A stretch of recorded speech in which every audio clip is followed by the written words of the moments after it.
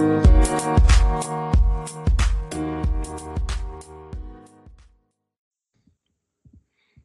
ladies and gentlemen, and welcome to the Coast to Coast Combat Hour. I'm your host, Matthew Hawkins, and as always, I'm joined by my co-host, Ed Carbajal.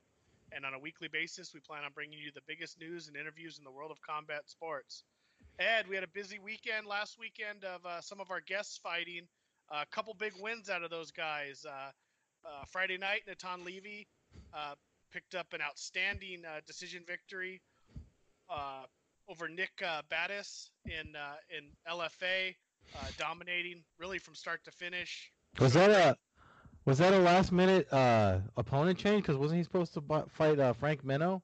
Yeah, Frank Meno came up sick. I Oh think right wow. prior to the weigh-ins or the day before, so they gave him a Nick Battis, which was the Tough Enough, the amateur, the big one there in Vegas. He was their champion.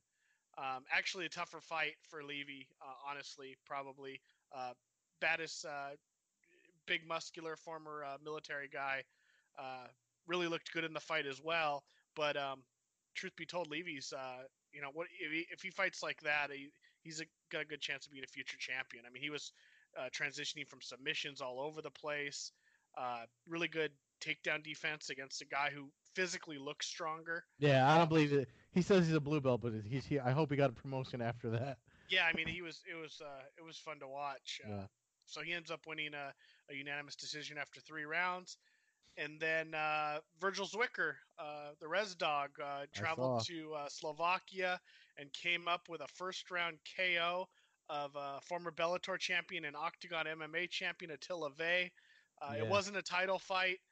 Virgil said he didn't really want the stress of that going into this. He just wanted to go in with all of his personal issues and try to relieve a little bit of the stress in his life. And my God, 3 minutes and 18 seconds in, he put Vey's lights out. Yeah. And quieted that arena up really quick. And it's an interesting setup for Octagon MMA there. They had Vey set up for another title defense in September against Carlos Vemola, another former UFC champ, or not UFC champ, but UFC veteran, who's on like a 10-fight win streak as well. So be curious to see if they maybe give Zwicker that spot if Vey needs some time to heal up. But huge win for him. See what happens? You come on this podcast, you win. Yeah, exactly. So that was huge for him. So congratulations to him and Natan. That kind of set the stage. That was early Friday, or I'm sorry, Friday night, and then early Saturday morning, and then that got us into all the action of UFC 238. I know you had your beer and bacon festival for most of the prelims. I won that night. I'll tell you that. Prelims were pretty good. Some good fights. A couple quick fights of notes. Alexa Grasso looked great. Best she's ever looked in the UFC since coming over from Invicta, defeating Karolina Kovacevic by decision. Calvin Kattar, huge KO, knockout 4 minutes into the fight against Ricardo Lamas. Yeah. But and then Aljamain Sterling looked great again, possibly setting up a future title fight after he defeated Pedro Munoz. Yeah. But the main card was what most fans were tuning in for. I believe you were telling me off the air you caught the middle to second half of Ivanov versus Tuivasa. Yeah, that was the opener for the main card, right? Yes, correct. Yeah, so it was a second round. I came in after the Bacon and Beer Fest. I caught it in some hole in the wall spot that I found on the UFC Bars app that was nearby. But like I said when we were talking about the fight, Ivanov's a durable dude, man. I mean, he can take a beating just to give one. So, he actually helped me win some money that night because I had a parlay with him and Shakugian who opened up the first fight of the night when the whole thing started. So both of them winning by decision definitely helped my FanDuel account. Nice. Yeah, no, it was a good, fun heavyweight fight. Pretty much stood in front of each other the whole time, swinging hard, heavy leather at each other. Both of them dazed each other. At one time, Ivanov even kind of did the chicken dance. I believe it was in the second round. But it was a lot of good back and forth. And, I said it last week when we were talking about this card. And, there's no way Ivanov's the 14th or 15th ranked heavyweight in the world. The guy's the guy's clearly in the top 6 or 7 in the world. Yeah. So If you ever see if you ever can catch it, I mean, it's got to be on the PFL library on their YouTube channel. Him versus Josh Copeland, very similar, like same thing. Almost got knocked out and almost knocked out his opponent. That's why that's the fight that sticks with me from his career. That makes me think that every time he's up, it's hard for me to pick against him. well, he moves to 18-2, and in the heavyweight division, that's a pretty stout record. Mm-hmm. It's something where you can have your lights put out. You don't see a lot of 18-2s when it comes to heavyweight, especially for somebody who's now been through UFC, Bellator, and World Series of Fighting at the time. So yeah, he's since he got into MMA, he's essentially fought a lot of the big dogs across the board, across a lot of organizations. So I think he's only got to keep going up. I mean, obviously he's going to eventually run into some of the big names. I don't know if he's ready for a Cormier. I don't know if he's ready for a, I think he would handle, Lewis might be an interesting fight. If he's willing to stand in front of Lewis, I don't think he shakes off some of those bigger punches, but, he took him from Dos Santos, even though he lost the decision. But definitely a future heavyweight and some fresh blood, at least in the UFC division. That set up what potentially could set up another title fight if Aljamain doesn't get it. Peter Yan pretty much dominated Jimmy Rivera. I was wrong on my prediction. Rivera didn't even try to really wrestle at all. Didn't see that. I don't really know what his game plan going in was. I feel like a lot of these guys fall in love with stand-up fighting, and I just don't see any reason to stand up fight against Peter Yan. And I don't know, maybe he couldn't take him down. I mean, he tried a couple times. I shouldn't say he didn't try at all, but Yeah. Pretty unsuccessful on his part. He's kind of been on a spiral. I believe he started off 20-0. Now he's 22-4. So I'm not sure really where he goes from here. But Peter Yan advances to 13-1 and sets up a couple potential fun fights with either one of the guys in the main event that we'll get to. Yeah, I forgot to bring my notes with me. I know I meant to break your balls about your picks that we differentiated on, but that I had him picked to win just because I mean, no, no no offense to Rivera, I just feel like when he always gets close enough to title contention, and then something always happens where he loses or he just gets he just gets beat by the guy that's I mean, I think we're looking at another changing of the guard situation. I mean, it seems like almost every big event there's some newer, younger, climbing up the ladder guy pushing back somebody that's well known like Rivera. But yeah, we'll see what happens. I mean, I wouldn't be surprised if they do Sterling Yan. I know Sterling wants to Hudo, um, but the way that I mean, we don't know how the UFC operates these days as far as making fights anymore. Yeah, no, I don't know how it's going to work out. We'll just have to see. But yeah, my predictions suck.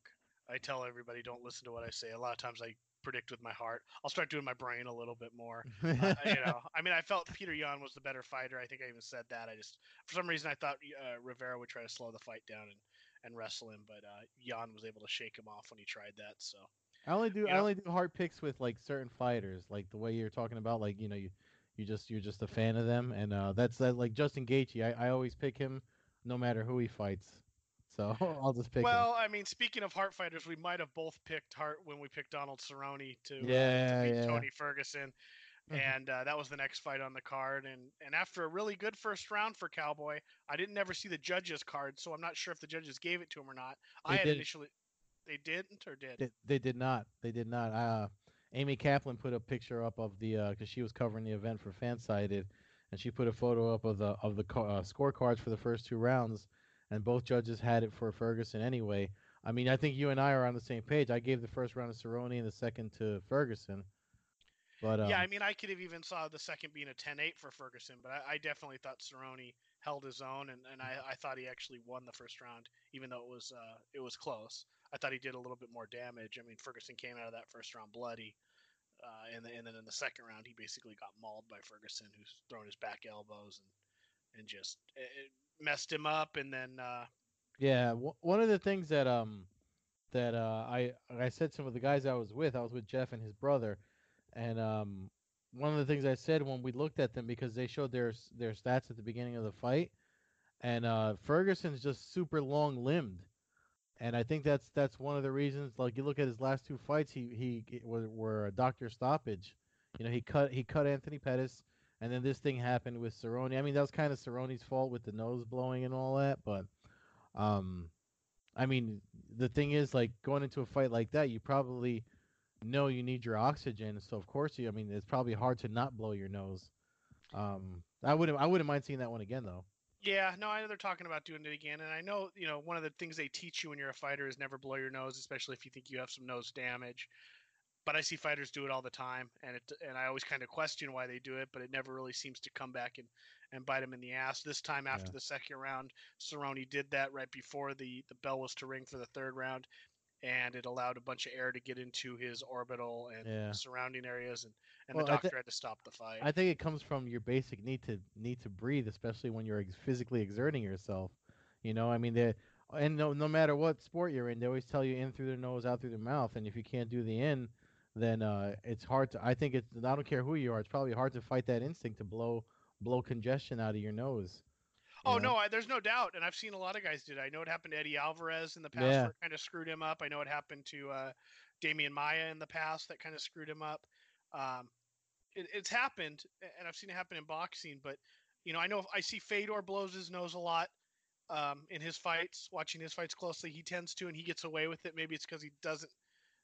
In at least some of the last few fights, he hasn't had the facial injuries going no, into the rounds to be able to that would cause the swelling, but I know he blows his nose. I just feel like I see a lot of guys do it, and this is one time where it didn't pay off. And I don't know if Cerrone was where he was going in that next round. He was obviously on the downside, but yeah.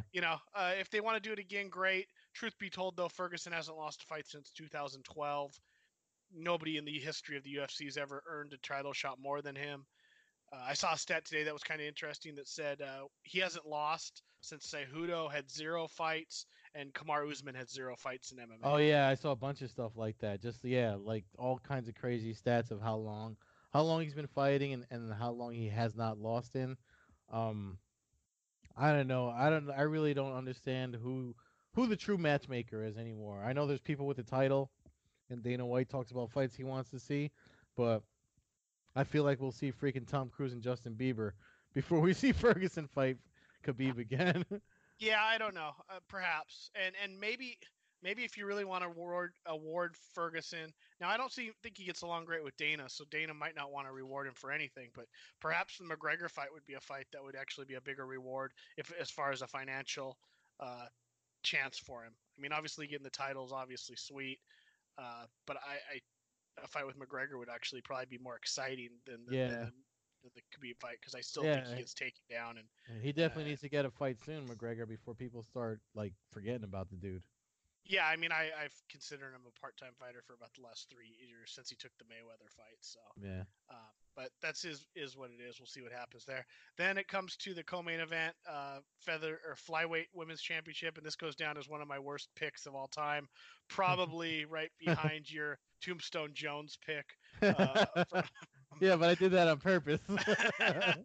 Anyways, after barely surviving the first round, uh, and surviving it, but being okay, Jessica Ai took a head kick 26 seconds into the second round of a 5 round title fight, and man, I thought it was one of those ones that was kind of scary. We all both of us watch a ton of fights, and we see guys get knocked out all the time, but this was one where it kind of, you know, not to use a pun, but kind of caught my eye, and Yeah. it caught me watching the TV for a few extra seconds, kind of hoping she was going to Oh yeah. recover and get up, because Yeah. When they it just didn't look good at all. when they take too long or take a while to get up and they're not turning the camera over there and stuff, you start wondering and getting concerned. I mean, there's a lot of people that like that's one thing I hate about like the fandom and stuff. Some people start making jokes and stuff, but I mean we've been watching the fights for forever. And you have friends that train, and I've trained with guys that compete and fight and stuff. So when I see stuff like that happen, I'm concerned for if they're not moving or if they're laying there for a while like that. Thank God she's all right. She put up an Instagram video and everything. She seems like she's all right. I'm sure she's got the regular suspensions and stuff. But man, whew, that was a rough one. Yeah, I mean everything I've seen, she's been a good sport in the loss, and she seems to be normal, which is when you get kicked like that and then you see their head bounce off the mat, that's what does it. I mean, and the look on her face when she was KO'd, some people get knocked out and there was just something about the look where it was kind of like, okay, this is might not be a normal knockout that we've gotten used to, Mm. and I, that's what and so talking luckily, about the worst looks on their face. I mean, for me, the worst that I've seen recently was Overeem when he got when Nagano knocked him out. I mean that's an image that freaked me out. I thought he died. yeah, But no, I mean, and that's a big enough guy that could kill you with one punch, and a punch like that or a Shevchenko head kick is probably fairly similar when you start talking about yeah, the damage. But it's a brutal sport, and you like to see him bounce back. And Jessica will come back, and she'll put on some good fights. I mean, I think Shevchenko just seems to be in a class of her own, and um, I just hope that this division doesn't kind of become what the 125-pound division did for a lot of Mighty Mouse's career, where they start giving her fights. I mean, help me out with the pronunciation. Chikugian. Chikugian. Chikugian. Yeah, I mean, no offense to her, she's I think she has one career loss, and I think she was undefeated as an amateur. So she's like 18-1 or something combined in her career, and yeah. deserves a title shot. But I don't know if that becomes another person that Shevchenko fights that nobody ever remembers. And that was always my thing with Mighty Mouse is, once you get past the first couple people that everybody kind of recognizes, you start fighting uh, these other girls. And I don't know. I mean, the first thing that popped into my head is, man, I'd love to see Alima Lay fight Shevchenko and really find out, Oh you know, yeah. who the number one is. I think Shevchenko might be a little bit too much for anybody though at this point. Yeah, Her she seems to keep evolving, just getting better every fight. Like always see something that just makes her. It just like I don't know what she's doing differently in training, but ever since she got that submission win, I forgot who she submitted with that armbar triangle combination, but I was like, this chick's she's just getting better. I mean, maybe that's why she just doesn't. She's just a Juliana constant. Pena. Yeah, that one. Yeah, that So was Denver main event. But yeah, I just it feels like she just is you know, I mean, if it was a guy, we'd say he's like manning up on these guys or he's daddying these people, and she just kind of seems to do that. She seems able to shake off everybody's attempts to take her down, and then her striking is just pinpoint. Really, it's become fun to watch, and I'd almost like to see. If she gets another win or two in this division, maybe she gets a shot at Amanda again if Nunes is still hanging around back at 135. It might be a super fight at that point. I know they fought twice and Nunes has squeaked a couple decisions, but I feel like Shevchenko that we've seen in the last 4 or 5 fights is a little bit different fighter. So she remains the champ, and we'll see where that goes from here. Brings us to the main event: Henry Cejudo, Marlon Moraes. Maybe perhaps another fight we picked with our heart. I honestly thought that Cejudo was swimming in too deep a water for him. I thought he was a good fighter. I did think he beat Mighty Mouse in their fight. He obviously got cocky. Then he knocked out Dillashaw and really got cocky and kind of turned off some of us old school fans that aren't necessarily into that game too much. But there's not really much you can say now after weathering the early storm and looking like he was going to get finished. He's clearly established himself. He finishes Moraes 451 into round three, yeah, TKO. I mean, I don't know what else to say. He stood with Moraes for an entire, basically 3 rounds, and and got his legs destroyed and he just got it.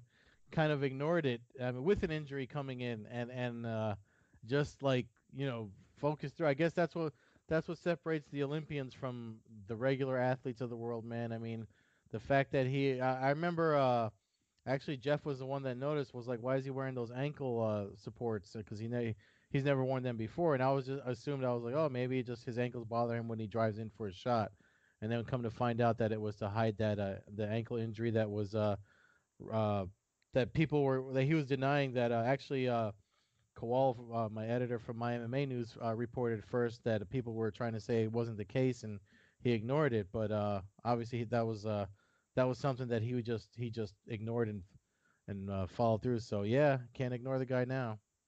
No, I mean he established himself. Now he's a double champion, 125, 135. Not sure what'll happen with the 125-pound class, but you know, can't deny he's one of the all-time greats. Really, I mean, I hate to say all-time greats. He's still statistically he's right there, but obviously he has to have some of the fights. I think a couple of title defenses will solidify that, but he's already talking about going to 145, and it's like, I mean, these guys can't keep winning belts and not defending their titles, you know? No, and I agree with that. However, if he's not fighting Jan or Sterling, I don't really, I've never heard a guy call out two retired fighters basically, and somebody who's been KO'd 3 times in a row in his post fight. That was kind of weird for him to call out Faber, Cruz, and Yeah. Garbrandt is was kind of weird to me. I was jokingly saying, why didn't he just call out Jessica Eye? I mean, she's clearly ready to step in there. I mean, Yeah. she just got KO'd, right? So Well, I mean, If Garbrandt's good to go, then I'm sure Jessica Eye is too. they don't call him cringe for nothing these days. So, I mean, I really think he might need a PR. I mean, with his new money, he should hire some type of PR team or something, because some of the stuff that comes out of his mouth, I'm just like, all right, Henry, you're making us look bad. As a Mexican guy, you're making the Mexicans look bad. Let Andy Ruiz talk for you. But yeah, like I said, two division champ now. I'd watch him and Holloway fight. It's. I mean, he needs to defend his titles. Obviously, if they wax the 125-pound division and him and Holloway can work it out, then I watch it. I mean, I don't. I can't. I'm going to be done doubting Cejudo at this point. Yeah, Until he proves that, he's not able to do it. But his striking has become world class, which is really weird to say, with his clinch game and his knees. And I mean, he's a fun fighter to watch now. When there was a time where he was kind of a blanket early in his career, but it's kind of shocking. So yeah. I haven't really quite got over it because I really didn't think he was going to get through Marlon. No, nobody did. I mean, you and me both. I had money on Marlon to win by KO. Yeah, no, we both thought that was going to happen, but Yeah. that brings us to this weekend now, and probably I shouldn't say probably. I believe this to be the most stacked Bellator card in their company's history, Yeah. and very well might be the deepest card in all of MMA so far in 2019. Yeah. Uh, Hard to I, deny that. so It's two. hard to even go through the whole card, to be honest with you. Yeah. I mean, it is. I mean, even the stuff on the undercard. I mean, there's just. I'm just gonna some of the names on the undercard are Aaron Pico, Heather Hardy, Valerie Laredo, who they threw on last minute. I think she's fighting the Hooters girl that they keep Larkin Dash that they keep on showing all over social media. Mike Kimball's on there. A lot of East Coast favorites are on there. Um, Actually, connected to this, the audio version of this podcast, I've got interviews with two of the main card fighters. Bantamweight champion Darren Caldwell will be on here, and Ricky Bandejas, who's also he's fighting Patrick Mix on the main card. So um, he's also from Jersey. Fights out of Nick Catone MMA. So check those out after we're done here. But yeah, man, I'm looking forward to it. It's going to be a long night.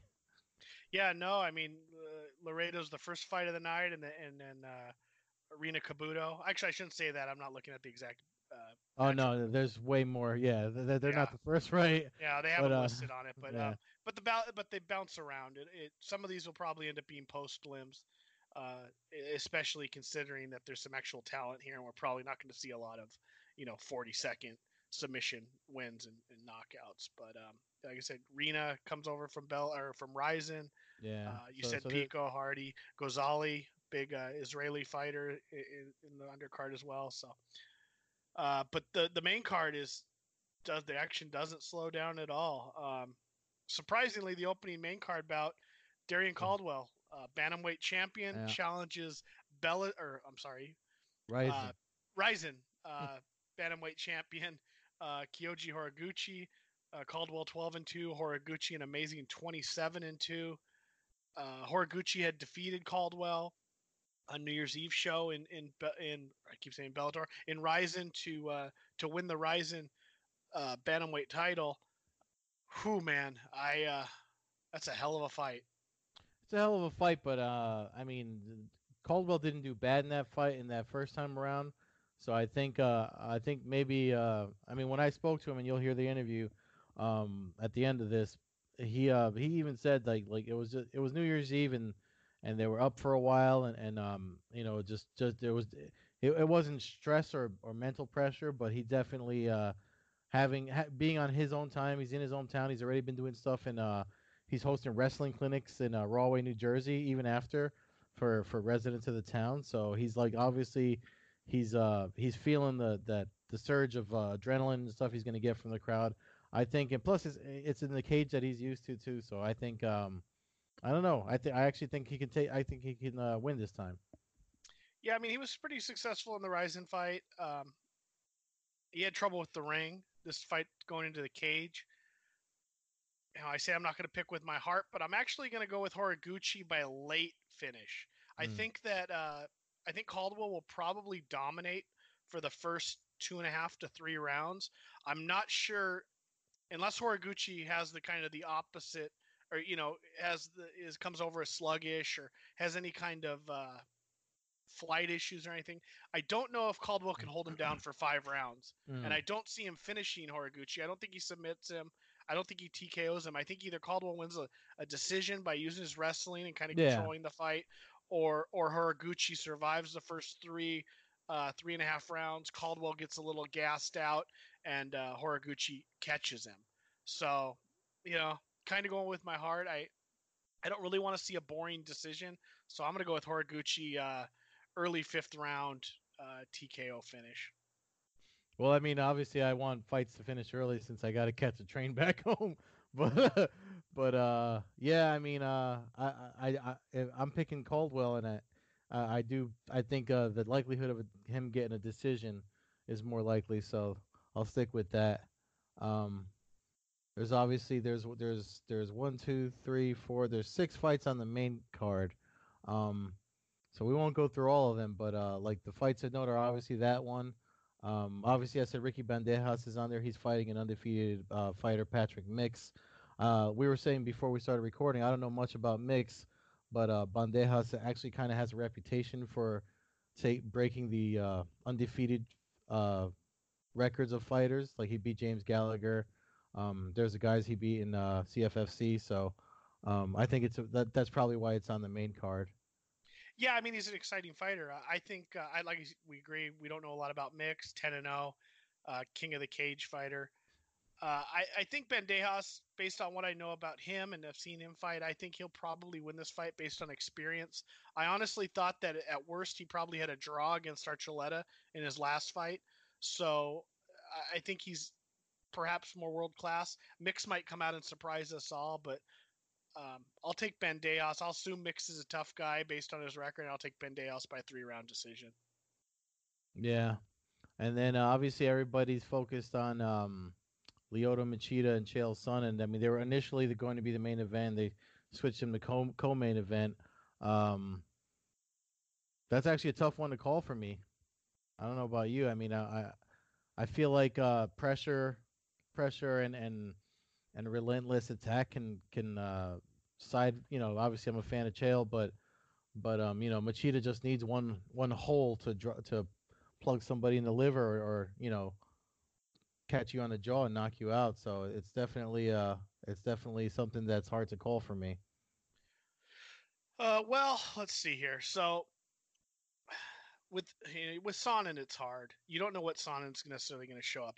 I won't count the Fedor loss against him. That's a fight that he probably shouldn't have even been in, to be truthfully honest. He put up a good fight for 4 minutes in that fight, but that was a fight he's just never going to win. And never part of his career is he going to win that fight at heavyweight.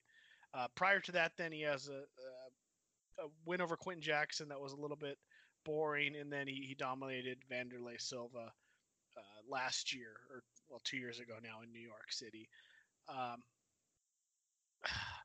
you know, this is one where I'm gonna go with my brain. My heart wants me to pick Machida. I'm gonna say my brain. Sonnen's able to get him down and probably wins a fairly boring decision.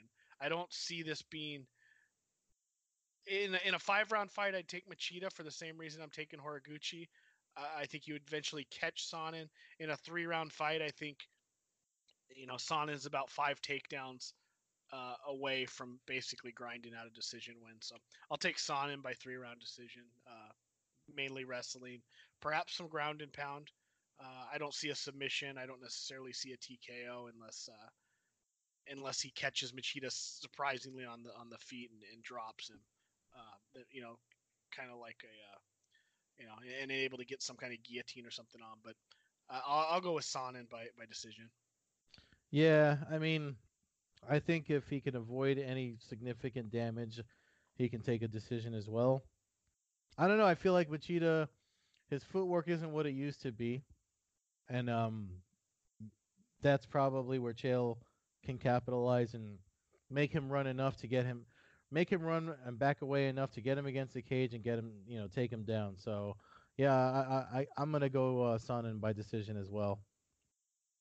That brings us to the main event, welterweight Grand Prix semifinal, as well as the welterweight world title fight. Defending champion Rory MacDonald coming off a draw against John Fitch, faces Neiman Gracie, who defeated Ed Ruth in his first round matchup. I said it after the last performance by MacDonald. I'm going to go with Gracie. I was not impressed with what I saw out of Rory in his last fight. I don't know where his heart's at necessarily. He seemed to have trouble. I realized Gracie might not have, or I shouldn't say might. I doubt he's going to have the wrestling ability of John Fitch able to get MacDonald down. But I don't really. I'm struggling now unless it's a 5-round boring kind of jab fest from MacDonald. I'm struggling to see necessarily how MacDonald's able to beat Gracie at this point. I feel like if it ends up on the ground at some point in a 5-round fight, Gracie's going to get him in a bad position. And from what we've seen from Neiman so far, he doesn't struggle finishing people when he gets them in a negative position on the ground. Yeah, and Neiman's. I think one thing people are forgetting too, when it comes to Neiman's especially. I mean, he's big for welterweight. He actually, I believe he started his career at middleweight, and he's been fighting at welterweight now when he renewed his contract with Bellator. So, and having been in the same space as both MacDonald and Gracie, like I can tell you for a fact that physically, from what I remember anyway, Gracie's the bigger dude, and I have a feeling, especially fighting again so soon, that MacDonald's going to have issues with not only Gracie if they clinch up and start grappling. I mean the pressure and stuff might be a bit much for him. Plus, I mean you can't ignore the comments that he made the last time after the Fitch, the Fitch fight, I should say, because it was like the draw or whatever happened that they had him moving forward. You got to wonder if his mind's in the right spot to even pull off a win, which seems to be an issue, something we keep hearing a lot of these days with fighters that, like guys that are announcing retirement or they're just losing interest in the sport. Yeah, so I mean, if the competitive drive is not what it used to be, he might not hold on to that belt on Friday night. Yeah, I mean, I don't know. It'd be interesting to be the first Gracie champion. It's been 25 years since Royce Gracie won UFC 4. And it's been 24 years since Renzo Gracie was crowned a champion at World Combat Championship.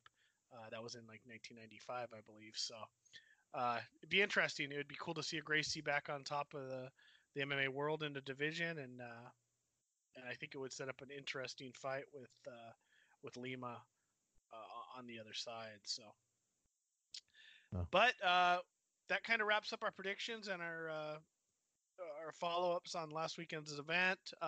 Fans can follow us at Combat Hour on Twitter. Follow me at MMA Hawk 21 on Twitter and Instagram. You can catch Ed at Carbazol on Twitter, at Carbeerzol on Instagram. Stay tuned. Ed catches up with Darian Caldwell and Ricky Bendejas before their big fights this Saturday live on DAZN. Friday. It's Friday. I'm thrown off now. Big event. Usually big events are Saturday. Yeah. Friday, June 14th. 14th. There you go. June 14th, Friday, DAZN. Full card, prelims and main card. New York City. Yep, Madison Square Garden. Make sure you're following I'm covering the event for Sherdog, so make sure you're following Sherdog, and if you're not following me on Twitter, Matt already threw out my handle at Carbazel, and always if you guys like what you're listening to, support links are always in the YouTube descriptions and on the descriptions of the podcast, the audio podcast, and I hope you like what Bandejas and Caldwell have to say, because there's a couple of Jersey boys fighting in the Garden. It's a big deal. All right, Ed. Till next time, enjoy yourself. Be safe out there in crazy ass New York City, and look forward to talking to you after the event. Yeah. Only thing missing is you, Matt. Pensie's is looking for their quarterly deposit for beer deposit. They took a hit this year so far. All right, man. Bye. All right. Speaking with Darren Caldwell, Bellator bantamweight champion, who is getting a quick chance at running it back against Kyoji Horiguchi. How does it feel? It feels good, man. Just trying to turn the last day of this camp and then ready to rock and roll June 14th. So, having just fought him not that long ago, like what are you bringing with you from that fight into this fight? I'm just going to bring a little bit more ferociousness, a little bit more pressure, and so drop a few more elbows, you know. Yeah, I mean you're pretty much controlling it most of the way. I mean it's easy to say that when it comes to striking and submissions. I mean you can always get caught, and it looks like that's what happened the last time. Is that pretty much how you took it afterwards? Absolutely. You know, looking back at the fight, you know, he had some he had a little bit of offense going on his feet, but I was able to negate it and take him down and beat him up a little bit on the ground. So I think I was definitely leading the rounds. I was winning both rounds. You know, just some positional errors that I had mental lapse, and it won't happen again.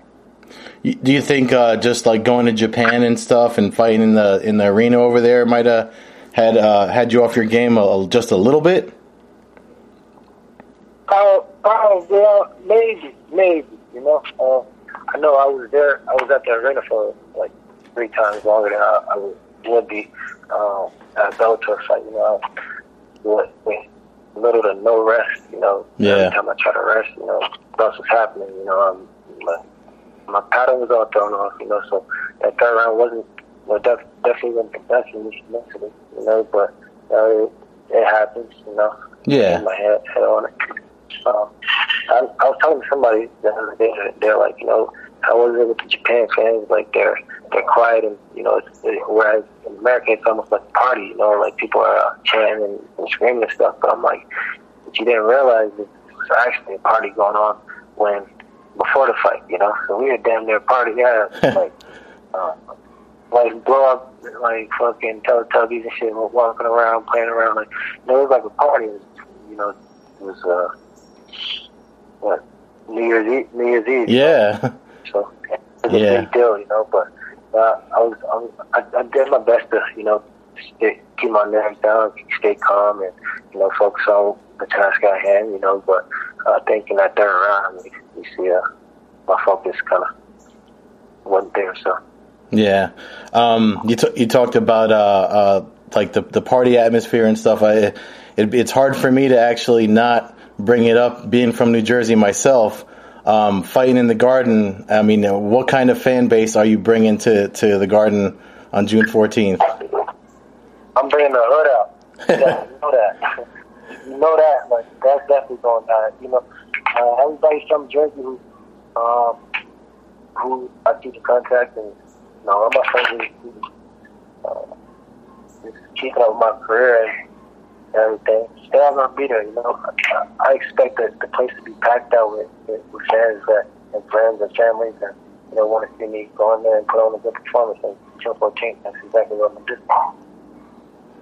Yeah, man, because, I mean, I'm sure you're well aware of from your wrestling when you were coming from, I know you're from Rawway, like, people talk about how maybe not that many fans or casual fans are aware of Bellator, but everybody around here in Jersey knows who Darrion Caldwell is and what title he holds. So I'm pretty sure people are going to be surprised at the crowd that comes in from Jersey. It's only like a 40-minute train ride too for a lot of us. I don't even think they know what's about to go down. They don't know I got real fans out on the East Coast. Like, you know, like we out here. Like, you know, we're gonna be in the building.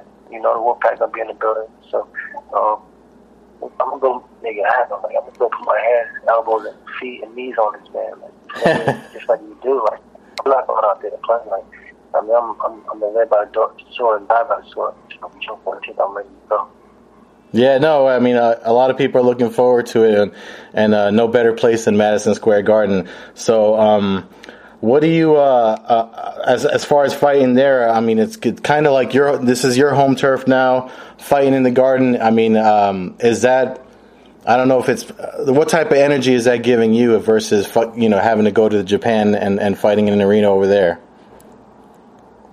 You know, well, the focus, at the end of the day, the focus is going to be the focus. You know, there won't be any energy dumps to where I'm like so hyped up to where, you know, the fight comes, when the sport comes out, and I'm fucking tired. That's not going to happen. You know? But just imagine, you know, what's going to happen is just imagine being home at a football game, you got a home game, or a wrestling match, you got a home match. You know, that the energy that you feed off the crowd, you know, it's going to fuel your adrenaline. That comes from, you know, 100% to 150%. You know, so you working off 150% as opposed to his 100%. So, you know, expect me to really come in June 14th and really get at it. Like, yeah, no, I definitely, I think there's a lot of things in your favor. The fact that he's coming this way to face you, and talking about that, was that a done deal? Like like how soon after?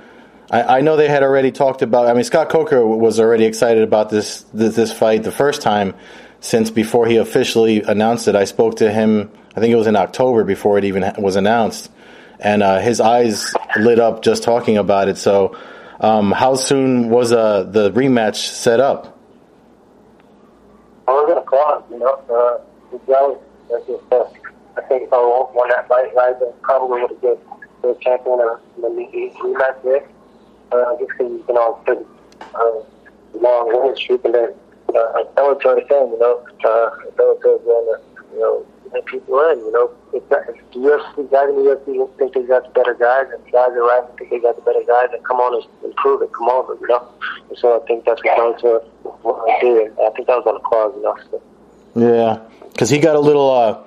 Obviously, he was already talking about coming and fighting you for your belt almost immediately after that fight in Japan, which I'm sure riled you up right away too. So I'm pretty sure that.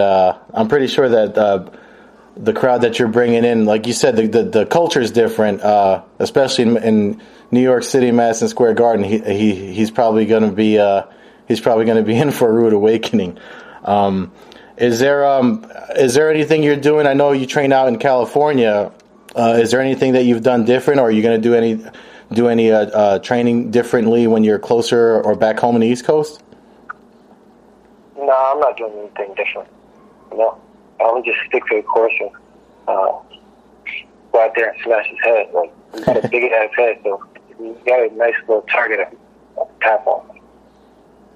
All right. Sounds good. Well, I appreciate your time, Darrion. Again, I'm excited to see the fight. I mean, for us here in Jersey, I mean, that's the main event. So, looking forward to it. Thank you so much for taking the time to talk. You already know, man. Thank you. Okay, take care. All right, so this is Ricky Bandejas' interview for SureDog.com. Ricky, we're only like a week away from a big fight, Bellator 222. You're facing undefeated Patrick Mix. Talk about how it feels. You're fighting in Madison Square Garden. It feels awesome. You know, Madison Square Garden is the mecca of fighting, boxing, MMA, and it's nice regionally. I'm from New Jersey, so it's within the tri-state. Not too far traveled, and all the friends, my supporters, fans, and family good to go. Yeah, so you mentioned not too far to travel. You're from Jersey, right? Yes.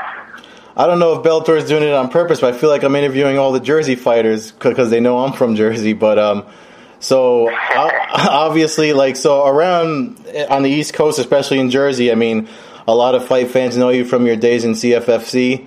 Obviously, Bellator has been pumping out the highlight reel of you handing James Gallagher his first loss.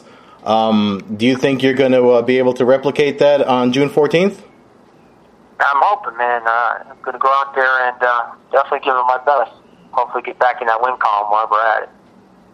So, are you you still train out of Nick Catone MMA? Yes, still at Nick Catone MMA in Burton, New Jersey. All right. So I would imagine you guys are all excited. I mean, so you guys cross-train a lot with Almeidas and all them, right? Yeah, we're one big, Carl Almeida and us are pretty much one big team. Yeah, so it's just crazy how many guys from New York and New Jersey, I mean, just the East Coast, Connecticut, that they have on this card. I mean, I know Bellator usually does a good job of that, but I mean, you mentioned you got a lot of friends and family coming up. When I spoke to Darren Caldwell, he said the same. So, I mean, like, how big a crowd are you bringing in from Jersey to the Garden? Easily 300 people. You'll Wow. see about, 300 T-shirts saying Padejas.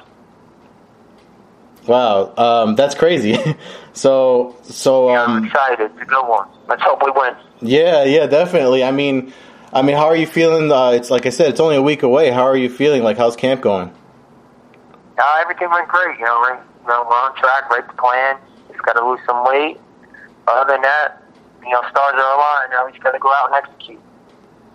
So, like the week of the fights, obviously, there's media and there's a lot of stuff to do leading up to it.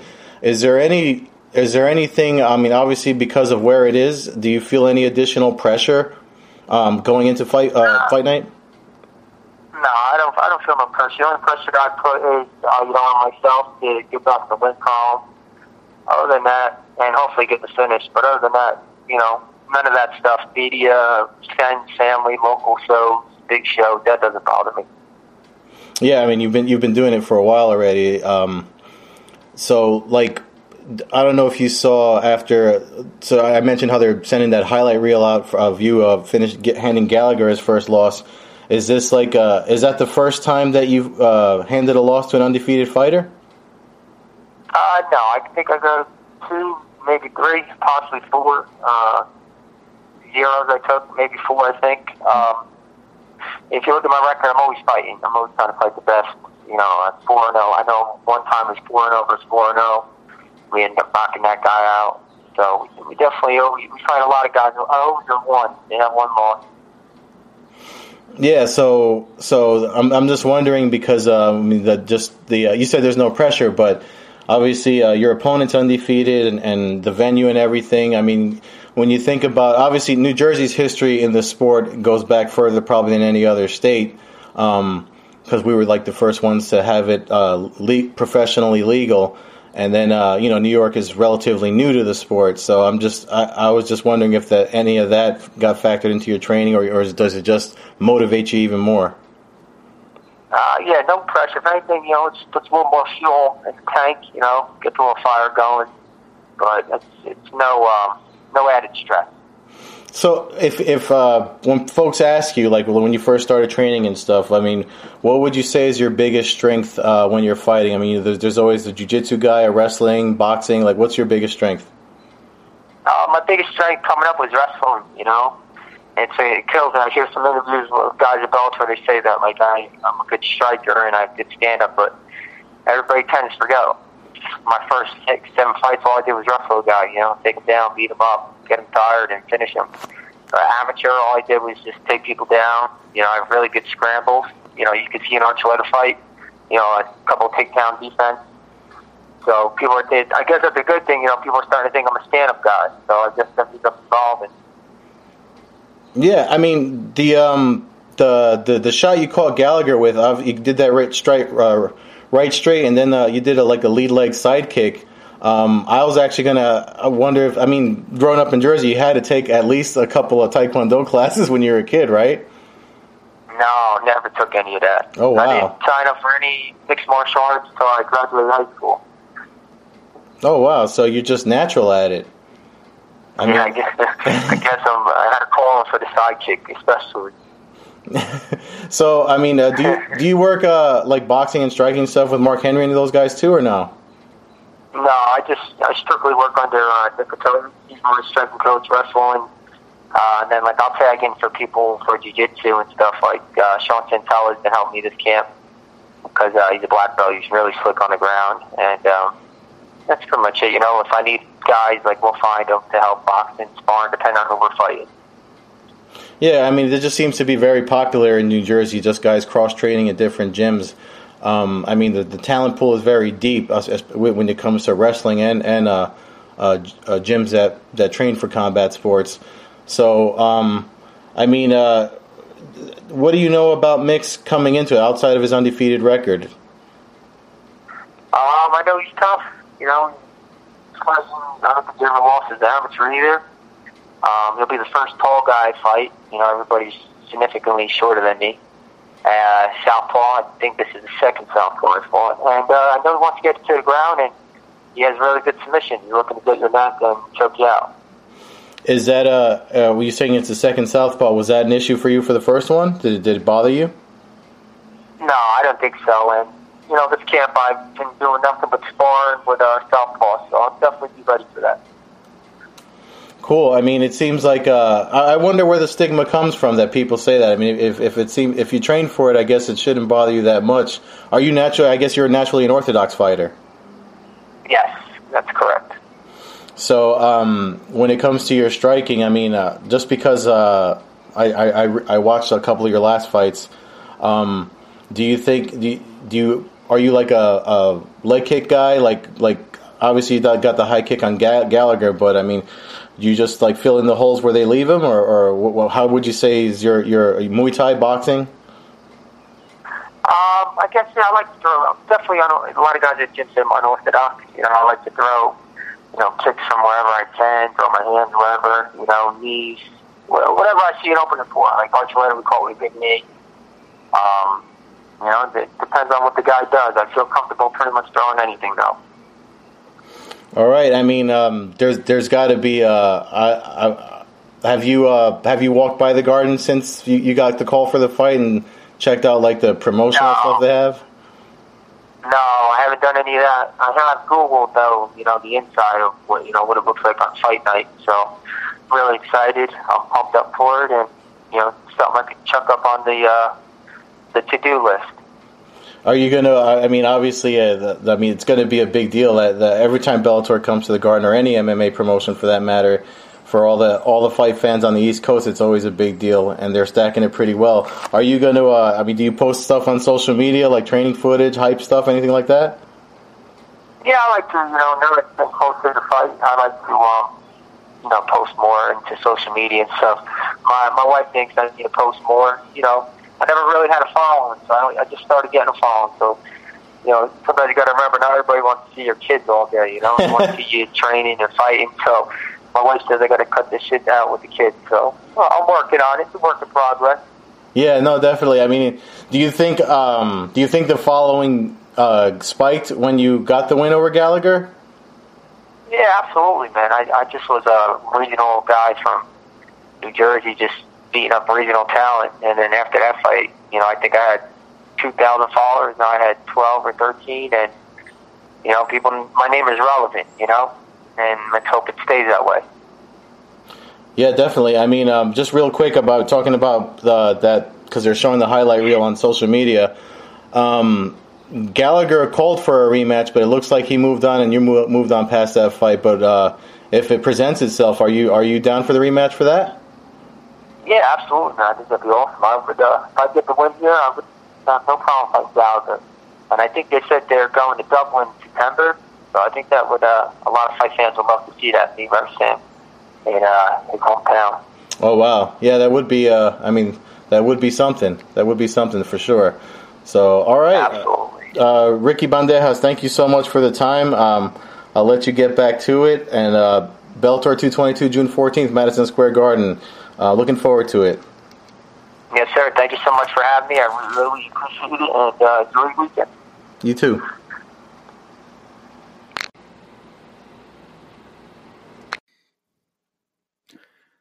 Hey guys, Ed here, East Coast side of the Coast to Coast Combat Hour podcast. If you like what we're doing, make sure you subscribe on YouTube and anywhere you listen to podcasts. Also, if you'd like to help us out and donate, the support links are in any of the podcast descriptions, and the links are also provided on our YouTube channel, The Blogboard Jungle. Thanks again for listening, and if you give us some support, we'll give you a shout out on the podcast, maybe bring you on for a UFC pay-per-view breakdown or two. Thanks again.